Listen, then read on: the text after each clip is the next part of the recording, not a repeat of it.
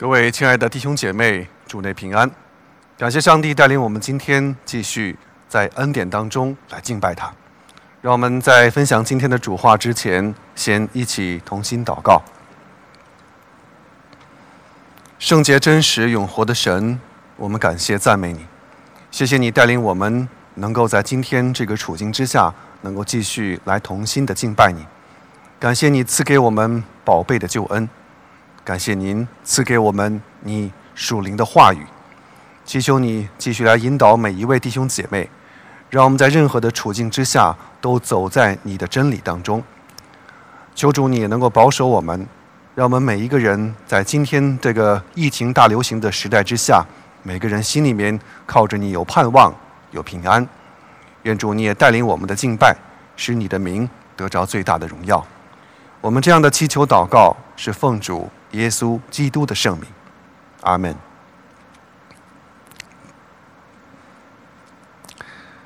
当我们提到十诫的时候呢，我们知道十诫这个名字可以说是一个如雷贯耳的名称了。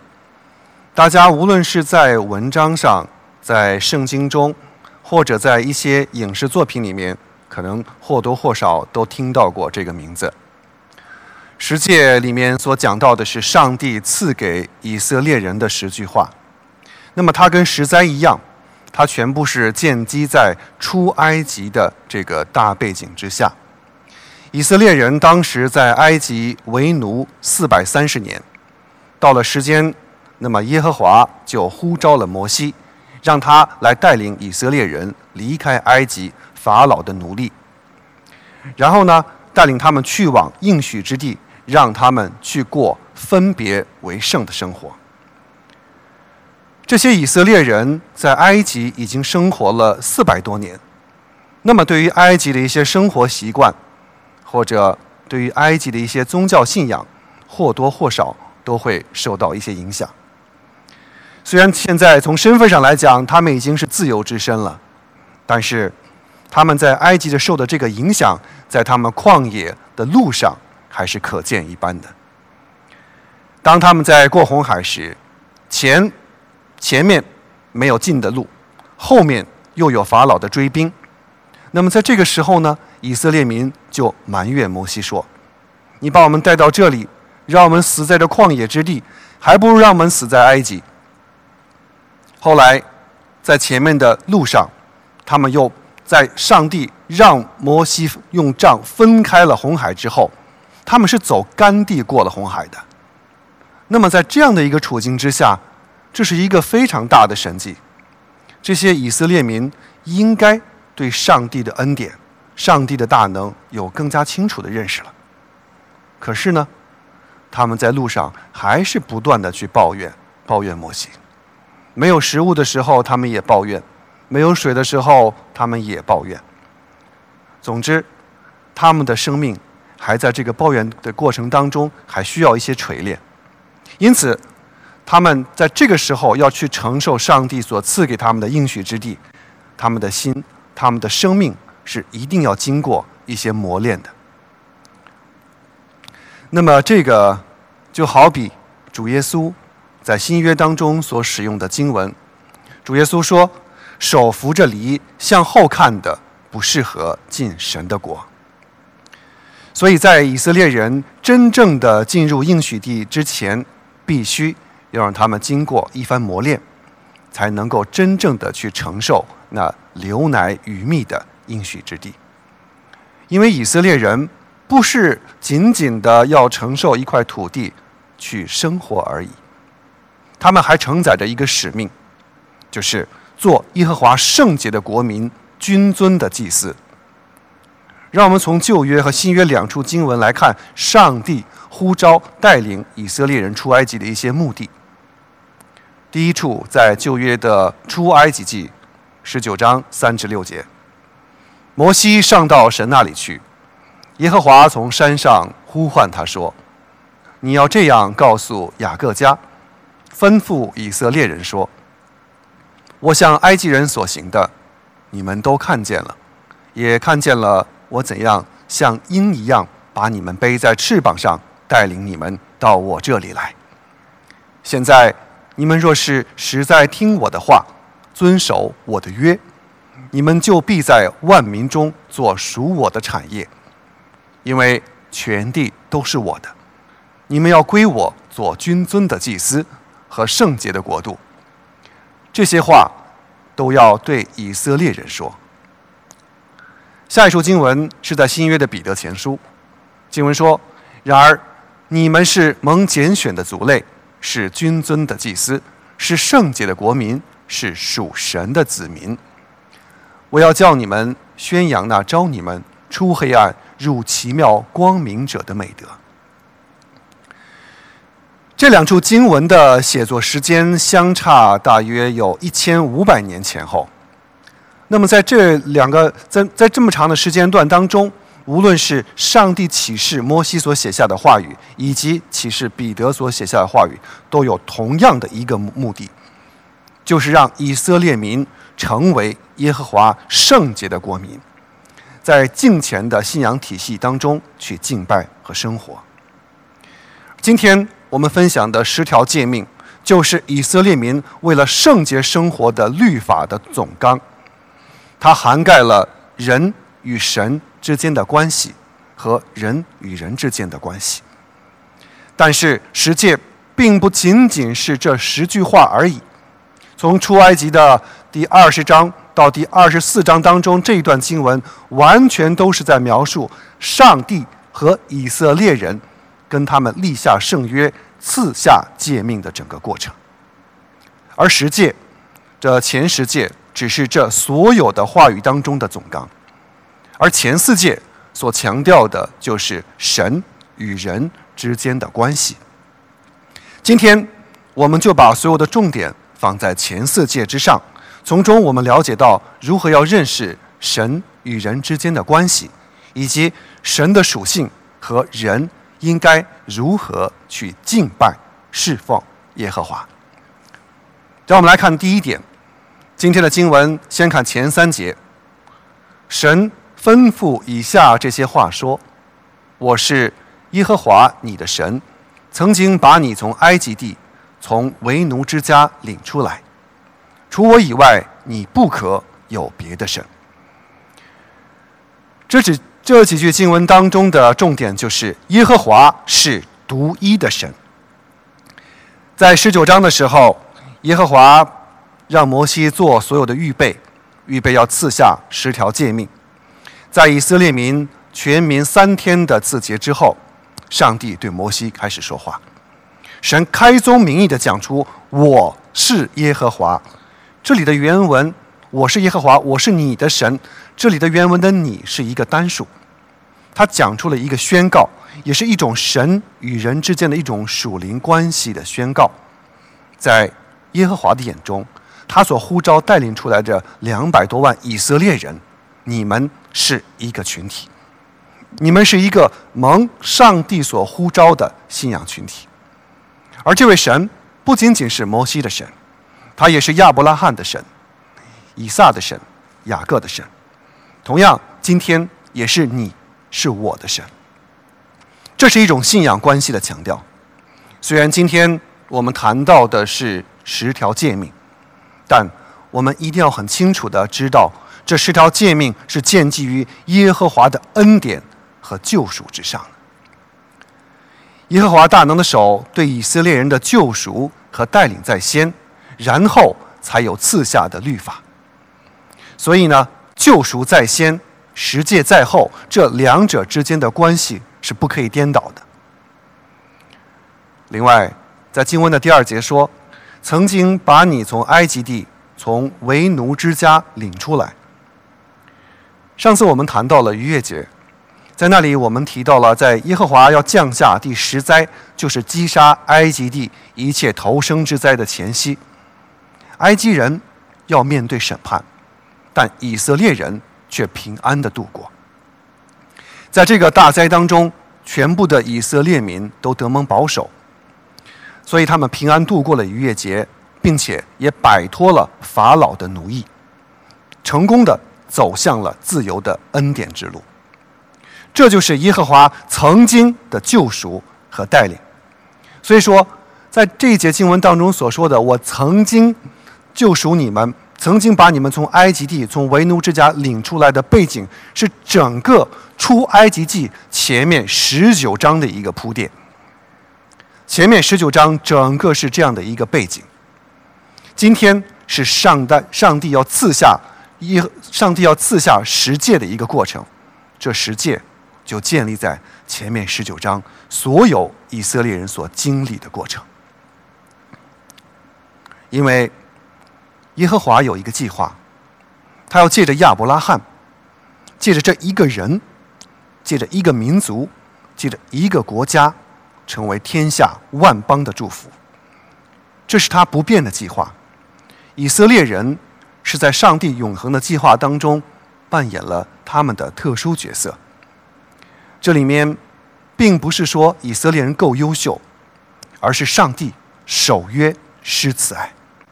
这句曾经把你们从为奴之家领出来，就是提醒以色列人不要忘记上帝的救赎和恩典以及他的带领。而对于今天的我们来说呢，有一个提醒，每一个蒙恩的弟兄姐妹，我们在生命中也不要忘记上帝的恩典和他的信实。所以在强调神人关系之上，第一条诫命的重点就是耶和华的慈爱和救赎，而第一条诫命的核心是除我以外你不可有别的神。这是强调上帝的独一性，对亚伯拉罕和摩西说话的是同一位神，是同一位超越时间空间的神。所以耶和华救赎以色列民是出于他的信实和他的恩典。弟兄姐妹，让我们想一下，当上帝对摩西讲这些话的时候，亚伯拉罕已经死去很多年了，但是上帝跟亚伯拉罕所立下的圣约却从未失效。从合约的角度、盟约的角度，如果是人跟人所定的约定，如果一方已经死去了，这个约也就自然失效了。但是上帝跟亚伯拉罕所定下的圣约，神却没有因为亚伯拉罕死去而失去他的这个约定。这就是上帝的守约和施慈爱。当我们把经文翻到创世纪第15章，我们看13、14节两节经文怎么说。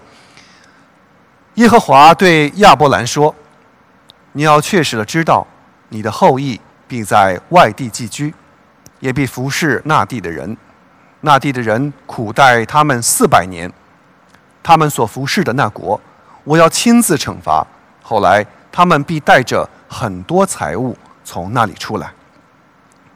当我们读完这节经文的时候，弟兄姐妹，我们可以有很深的感受，上帝是时间的主宰。他早在以色列民没有出埃及之前就已经预言，他们要在那地被奴役，然后他要带领他们出来，讲得非常清楚。所以我们说上帝是时间的主宰，我们人只不过是这个时间当中的过客，但神无论是过去、现在还是将来，都是那一位永活的独一的神。所以无论以色列人还是今天的我们，都要认识这一位独一的神。我们要认清上帝的独一性。接着在第2条诫命当中，就对耶和华的独一性和圣洁性进一步的强调。让我们来看第2点，耶和华是忌邪的神。第4节到第6节经文说，不可为自己做偶像，也不可做天上、地下和地底下水中各物的形象，不可跪拜他们，也不可侍奉他们，因为我耶和华你们的神是忌邪的神。恨我的，我必追讨他们的罪，从父亲到儿子，直到3、4代。爱我和遵守我诫命的，我必向他们施慈爱，直到1000代。第2条诫命是对第1条诫命的近身解释，它强调耶和华的独一性和圣洁性。这是一个命令，不可以为自己做偶像。当耶和华在第3章当中，他在荆棘火焰当中呼召摩西的时候，耶和华这样说：耶和华看见摩西要到那边去观看，神就从荆棘丛里呼叫他说：摩西，摩西。摩西说：我在这里。上帝这样呼召摩西。后来当耶和华在何烈山，也就是西奈山上显现跟摩西说话的时候，上帝是以一种在雷声，在这种雷声和这个密云当中向摩西显现。再后来当摩西在山上跟上帝独处40昼夜的时候，摩西也真的只看到上帝的背，没有看到上帝的容貌。因为人不能看到强烈的这种大能的荣耀的神，如果是那样，人必定死。所以我们到今天为止，除了道成肉身的耶稣基督以外，我们没有人可以知道上帝的形象是什么。可是呢，人是有限的受造物，当人在面对一些很强大的力量的时候，人就很容易去假设有一个物质的有形的形象来描述神。在下文当中，当摩西跟耶和华在山上独处的时候，因为他很长时间没有下来，后来亚伦就带领以色列人造了一只金牛犊，并且说这就是带领我们出埃及的神。其实这种说法就是典型的犯了第2戒，不可为自己做偶像，也不可敬拜侍奉他。在诗篇115篇的第4节说，列国的偶像是金的银的，是人手所造的，有口不能言，有眼不能看。这很形象地描述出了偶像的实质，所以造偶像的也必定和偶像是一样的，一无用处。然而人就是喜欢把偶像放在自己的眼前。譬如说在美国的华尔街这个证券公司，这个街道上呢就有一只铜牛，它造得很威武很雄壮，它寓意我们的股票可以迎来一个牛市，大家可以赚得盆满钵满。这可能是一个美好的向往，但是造一只铜牛就有用了吗？这个就是人想把内心当中的一种寄望，用外在的一种偶像所表达出来的，这个道理是一样的。这种做法就有点像亚伦所造的那只金牛犊是一样的。另外呢，也有很多人用不同的形式来表达偶像。中国很出名的有一个四川的乐山大佛，他就是把整座山雕刻成了一座佛，供人们来敬拜。那么还有一些印度教的一些很特殊的一种宗教，他们甚至把老鼠当作神，还有人来专门来喂养，这样来敬拜它。弟兄姐妹，无论是金牛犊，无论是雕刻的山，无论是这种动物，这些偶像都是圣洁的神所忌讳的，所厌恶的。提到这里，我们就要再次复习一下在圣经当中的10灾。大家记得，在逾越节的前夕，耶和华已经降下了前9灾，使水变血，使青蛙满地，使苍蝇满天飞。那么这些灾每一种都是在彻底的指向埃及的这些所有的宗教体系，因为埃及是一个多神崇拜的国家，对他们来讲什么都是神，水也是神，山也是神，动物也是神，在埃及牛和猫都是神。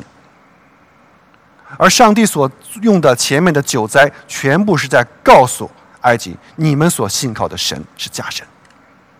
埃及人很信奉这个青蛙，因为什么呢？青蛙它代表生产之神，代表它是多产，所以上帝就让他们看一看，根本不是这样的。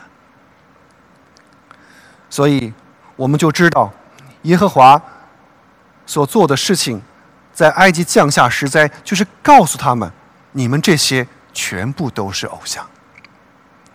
正如在这个圣经诗篇的16篇第4节中所说的，追求别神的，他们的愁苦必加多。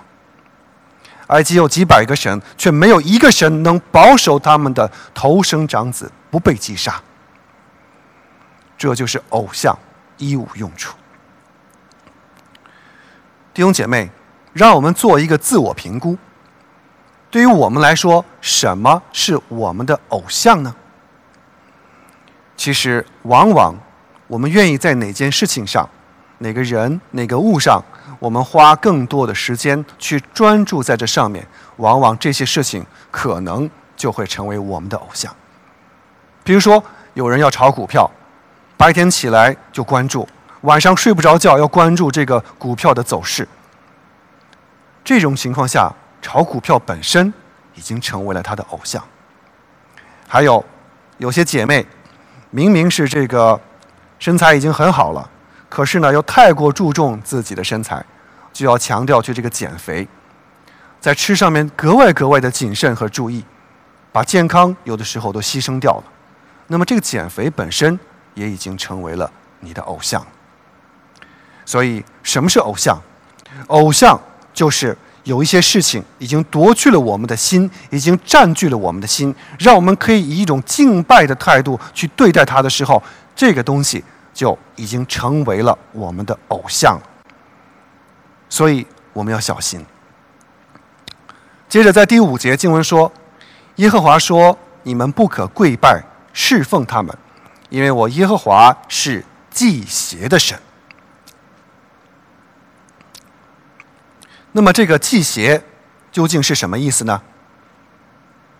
这个祭邪所讲到的意思就是有点可以说它的原文的翻译比较有趣。它的原文翻译说，我耶和华你的神是嫉妒的神。这个直译听起来真的是有点奇怪，有点别扭。如果我们按直译的原文直译来讲呢，好像听起来真的是有点觉得好像上帝有点狭隘，他还嫉妒。其实真的是这样的意思吗？其实这里面所描述出来的意思是，圣洁的神不允许人对他的敬拜和态度有一点的掺假和偶像崇拜。唐崇荣牧师在一次讲道的过程当中说了一句话，我觉得非常贴切。他说，耶和华的圣洁是撒旦无法模仿的。所以祭邪的神就是上帝不允许有任何的神、其他的事物或者偶像来混淆人的眼目。这就是祭邪所要表达的意思。让我再用一个盟约的关系来强调这种祭邪的神究竟是什么。比如说婚约，婚约它是一种盟约，它里面的关系就是一夫一妻，一生一世，忠心不二。如果有哪位先生跟自己的太太说，太太啊，我99%都爱你，但是呢1%请让我留给我的前女友好吗？你自己去问一问你的太太，有哪一个太太愿意这样做吗？弟兄姐妹，其实这种关系就是告诉我们，在盟约的关系当中，很多事情我们是容不得半点沙子的。所以我们人跟神的这种圣约是圣洁的，神就不允许我们用1%的心还要去留给偶像去敬拜去侍奉他。因为在人跟神的圣约关系当中，不允许有半点的妥协和让步。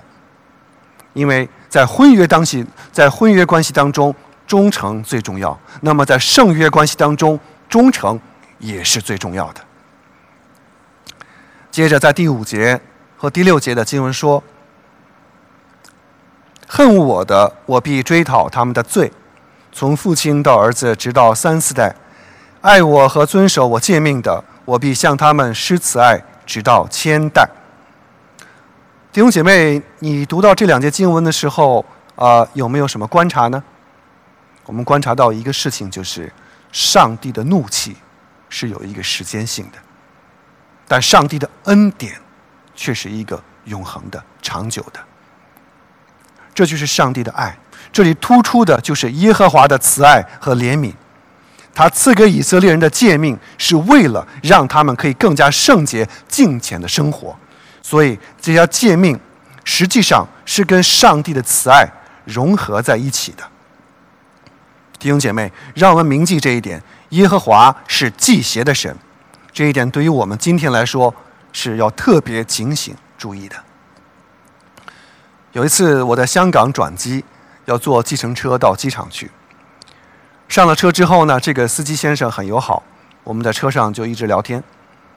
他的那个驾驶室的那个前面至少摆了5、6部以上的手机，还有一些不同的装饰品，有十字架，那么还有一个观音的吊坠。后来我就问他，司机先生，你信耶稣吗？他很友好的回答我，我什么都信，我什么都拜。反正我们做司机的，就是每一天出车呢，就是为了多赚点钱，为了能够平安。所以呢，我相信这个礼多神不怪嘛，所以我什么都信。后来我就跟他传福音，我们在一起聊。弟兄姐妹，其实这位司机先生的心态呢，就是很多人的一种心态。我可以拜很多的神，有更多的神来保护我，来赐福我。其实这个就真正的是在拜偶像。偶像有100位也没有用，但真正的上帝真神有1位就足够了。这一位神，他的名字是耶和华。所以我们要尊崇他的名，拒绝偶像占据我们的心。求神保守我们。好，接着让我们来看第7节经文，也是今天的第3个重点，要敬畏耶和华的名。第7节说，不可妄称耶和华你神的名，因为妄称耶和华的名，耶和华必不以他为无罪。对于以色列人来说，要如何对待那位带领他们出埃及的救赎主呢？为什么神要让摩西去写下这条不可妄称耶和华的名这条诫命呢？因为耶和华的名有权柄、有能力、有威严。耶和华的名字是最特殊的一个名字。在出埃及记的3章当中，当耶和华向摩西起誓的时候，他说，我的名字是我是。耶和华在荆棘火焰当中向摩西启示自己的名字，我是。很奇怪的一个名字，因为从中文的角度来看，我是似乎缺少宾语，我们好像有点读不通的样子。但是在原文当中，这个我是一个动词。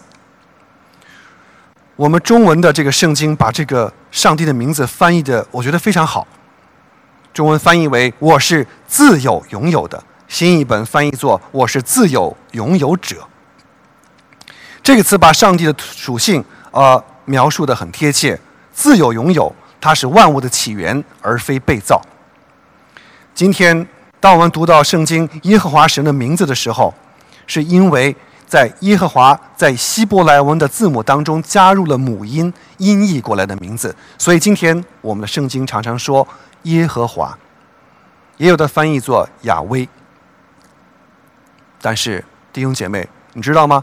对于以色列人，就是今天的犹太人来讲呢，他们根本不敢这样的称呼神的名字，所以他们就用主，全能的主这个主字 Adonai 来代替上帝的名字。他们一提到神的名字就说 Adonai。 甚至呢，当这个以色列人无论是过去还是今天有一些文士，他们在抄写这个律法书的时候，就像图片上这样，他们当抄到这个上帝的名字的时候，他们就要去把这个笔洗掉，他们自己要洗手，然后重新来抄写神的名字。他们是用这样的一种心态来面对上帝的名字。弟兄姐妹，这个就是敬畏耶和华。有一次我到我们的马卡迪那边的这个犹太会堂呢去参观，我们一行人很多，我们到那个会堂里面去看，那个中间那个拱形呢，就是上面书写着十诫。我们临走前就提出说，能否跟这个拉比有一张合影？我们就在这个十诫前站一排。这个拉比当时就不愿意了，他说：“我不能站在我自己的主的面前，站在他圣洁的话语面前跟你们合影，我不能背对这些话。”然后我们就明白了，然后我们就在侧面一起合影，然后离开了。弟兄姐妹，你看到了吗？犹太人是这样面对上帝的话语、上帝的名字，他们是这样敬畏上帝的。那么我们归根结底的这个归纳起来，什么叫做不可妄称耶和华你神的名呢？用一句话来形容，就是向神没有敬畏的心，就是妄称耶和华的名。在这件事情上，其实我们今天每个弟兄姐妹要特别小心，因为不经意间我们就已经在妄称耶和华神的名了。比如说有一种文化性的妄称，英文耶稣基督的名字是 Jesus Christ。 有的时候你会在一些影视作品当中看到有些人在一些紧张的这个场面当中就呼喊这个 Jesus Christ， 甚至底下有一些中文的翻译把它翻译成老天爷啊。这种情况下只不过是把神的名字翻译成一个感叹词而已，这是一种习惯的这种文化性称呼。其实这个就是在妄称耶和华的名。另外一种呢，就是口头禅式的一种妄称。有次有位姐妹到牧师家去做客，牧师呢就跟这个姐妹沟通说：“姐妹您请坐。”姐妹说：“感谢主。”牧师说：“姐妹，您请喝茶。”这个姐妹说：“感谢主。”牧师说：“最近身体还好吗？”姐妹说：“感谢主。”后来呢，他们在聊天的时候呢，牧师就提到我们的汽车昨天被盗了。这个姐妹随口又说一句：“感谢主。”弟兄姐妹，我们如果以感恩的心来向上帝说感谢主，是完全没有问题的。但是如果我们把感谢主这句话，我们作为一种口头禅来随意的讲，实际上我们也是不小心在妄称神的名。我们要感谢主，就用感恩的心，用敬畏的心来感谢，来称颂主。还有一种要更加小心的，就是随意化的妄称。有次有个弟兄到饭店跟几个朋友去吃饭，结账的时候呢，老板给他找钱找多了，他不仅没有把这个钱还给老板，后来他还跟周围的人炫耀说：“感谢主，今天吃饭没花钱，因为找钱找多了。”弟兄姐妹，这个根本不是荣耀主，这是羞辱主的名。后来牧师知道这件事情，让他去跟那个饭店的老板去赔罪，把钱要赔上。弟兄姐妹，当我们任何时候我们提到主的名字的时候，我们要记得我们自己是一个罪人，我们是一个蒙恩的罪人。今天我们应该以感恩的心在上帝的面前来称颂他，我们以感恩的心来面对上帝曾经在我们生命当中的救赎和带领。因为经文说得很清楚，妄称主名的，神必会定罪。在新约的登山宝训当中，主耶稣教导我们的第一句话就是：“我们在天上的父，愿人都愿你的名被尊为圣。”可见尊主名为圣有多么的重要，因为我们的祷告是靠的耶稣基督的名。如果不是靠着主的名，我们的祷告就只是一些空话。正因为有了主的名，所以我们才有了这个能力和恩典去跟神去沟通。今天千千万万的圣徒，正因为靠着主的名，才可以跟神去祷告。所以我们今天可以称颂主的名，这个事情本身就是一个上帝的恩典。那么一言以蔽之，不可以妄称耶和华的名，就是提醒我们要以敬畏的心去面对神，如此神跟人之间的关系才是正确，是健康的。说到敬畏，让我们再继续看要如何来保持跟上帝之间的这种健康正确的敬拜关系呢？我们来看第4点，要持守安息日敬拜。经文说，要纪念安息日，守为圣日，6日要劳碌，做你一切工作，但第7日是耶和华你的神的安息日。这一日，你和你的儿女、你的仆婢和牲畜，以及住在你城里寄居者，不可做任何的工。第4条诫命就是神为了巩固神人之间的关系而赐下的。如此，从第1诫我是耶和华你的主，除我以外你不可有别的神，再到第2诫不可制造敬拜侍奉偶像，再到第3诫不可妄称耶和华神的名，一直到今天到第4诫，到现在为止，要持守纪念安息日。这样就完整地表达了一个神与人之间的这种盟约关系，以及彼此之间要如何正确地维护这种属灵关系的过程。最后就是提醒以色列人要守安息日。当我们提到这个的时候呢，我们会想到创世纪第1章的创造，那个时候也是在解释设立安息日的目的。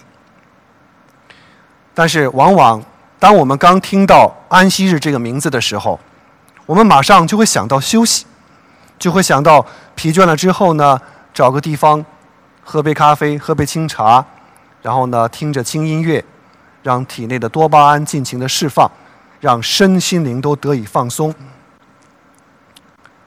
这是一个很好的事情，但休息本身并不能完全代表安息日的意义。在第8节说要纪念安息日，因为在纪念的背后是有一个更加深远的故事。经文说，耶和华在6日内造天地海和其中的万物，第7日就安息了。所以耶和华赐福安息日，定为圣日。那么这里纪念的就是上帝创造的完全。耶和华把最好的东西给了亚当夏娃，但他们却违背了神的诫命，犯罪以致堕落。所以从最初他们在伊甸园中所有的果子你们可以随意吃，一直到最后必须要汗流满面方能糊口。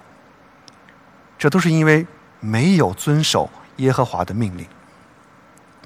所以经文告诉我们，安息日的设立是让人可以休息以外，更重要的目的是让人知道耶和华是神，他是一切的主宰，无论物质、时间和空间。人在安息日当中要操练对上帝的信靠。在出埃及记的16章23节这样说，耶和华这样说，明天是安息日，是向耶和华守的圣安息日。其实在颁布十诫，就是20章颁布十诫之前，上帝早就已经告诉摩西要提醒以色列民要守安息日了。到了16章的26节又说，6天你们可以收取，但第7天是安息日，在那一天什么都没有了。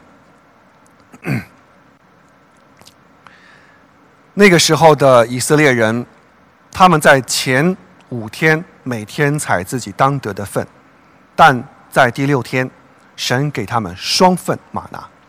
神已经提醒他们，第7天你们要安息，守为安息日。可是有的人不听，结果呢，他们多采的玛拿到了第2天起来腐烂变质变坏了。所以整个安息日告诉我们，人不要自己做主，人不要自己任意妄为，要按主的命令和方式去生活。所以安息日是分别为圣的一天，是休息，更是敬拜。那么关于安息日呢，还有2种字面的解释我们需要特别注意的。第一种就是字义应用的安息日。安息日的原来的意思就是原文那个词就是停下来的意思。所以今天的犹太人呢，他们到了安息日是什么工都不做的。如果一个犹太人他在安息日看到有人还在大街上闲逛，甚至开车，他会非常的愤怒，因为他觉得你这个人不守安息日，是违背神的律法。其实这样是把上帝的诫命律法化了。因为在安息日，如果一个犹太人忘了关灯，他甚至都不能用手去把那个开关关一下。这就是一种律法主义的生活。他持守了这个字面的意思，却没有完全明白律法是上帝给人的恩典。这是字面解释安息日。另外一种是实际的应用。主耶稣是怎么做的呢？有人在新约当中，有人问主耶稣，在安息日治病可以吗？主耶稣回答说：你们当中有哪一个，他仅有的一只羊在安息日跌进坑里，会不把羊抓住拉上来呢？人比羊贵重的多了，所以在安息日行善是可以的。主耶稣没有否定安息日的价值，他只是把安息日意义晋升的解释于生命重于律法。用最经典的一句话，主耶稣自己的所讲的话，就是马可福音里面所提到的：安息日是为人设立的，人并不是为安息日设立的，人子也是安息日的主。不需要更多的解释，主耶稣的回答让我们看到，设立安息日、掌管安息日的是主自己。安息日是为了让人在这一天得着休息，但更重要的是让人在这一天跟上帝继续维持敬拜的关系，维持神与人之间的那种健康的关系。弟兄姐妹，安息日提醒我们，耶和华是主，我们的好处不在他以外。我们无法控制明天的事情，但掌管历史的是上帝。我们能做的就是把这一天分别为圣的归给他，让我们的灵性可以重新得着一个饱足，让我们对上帝的信靠可以重新得到坚固。所以安息日也是对我们信心的一个操练。求主坚固我们各位弟兄姐妹，让我们在今天这个疫情之下，能够持续的坚定的信靠我们的上帝，让我们继续能够爱慕他的话语，尊重他的圣名。让我们做一个小结。第一条诫命提醒我们，耶和华是独一的神，除了他以外没有别神，因为以别神代替耶和华的，他们的愁苦必加添。第二条诫命提醒我们，耶和华是忌邪的神，在人与神的圣约关系中，容不得一点给偶像崇拜，人必须全部献上自己的心来敬拜这位圣洁的神。第三条诫命提醒我们要敬畏耶和华的名，因为耶和华的名是自有拥有者，他的名有权柄、能力和威严，人不可以妄称主的名，要时刻以敬畏之心来面对主。最后的第四条诫命要提醒我们持守安息日的敬拜。安息日是为人设立的，安息不仅是休息，更是让人纪念上帝的创造，操练对上帝的信靠，维护与上帝的敬拜关系。亲爱的弟兄姐妹，愿主的话语成为我们生命当中的见解，愿上帝的话赐福大家。我们一起低头祷告。圣洁、真实、永活的上帝，我们感谢赞美你，谢谢你赐给我们十诫，谢谢你赐给我们生命之路，谢谢你赐给我们救主耶稣基督，让我们今天可以借着他得享永生，帮助我们在任何的时候都更加坚定地信靠你，认识你。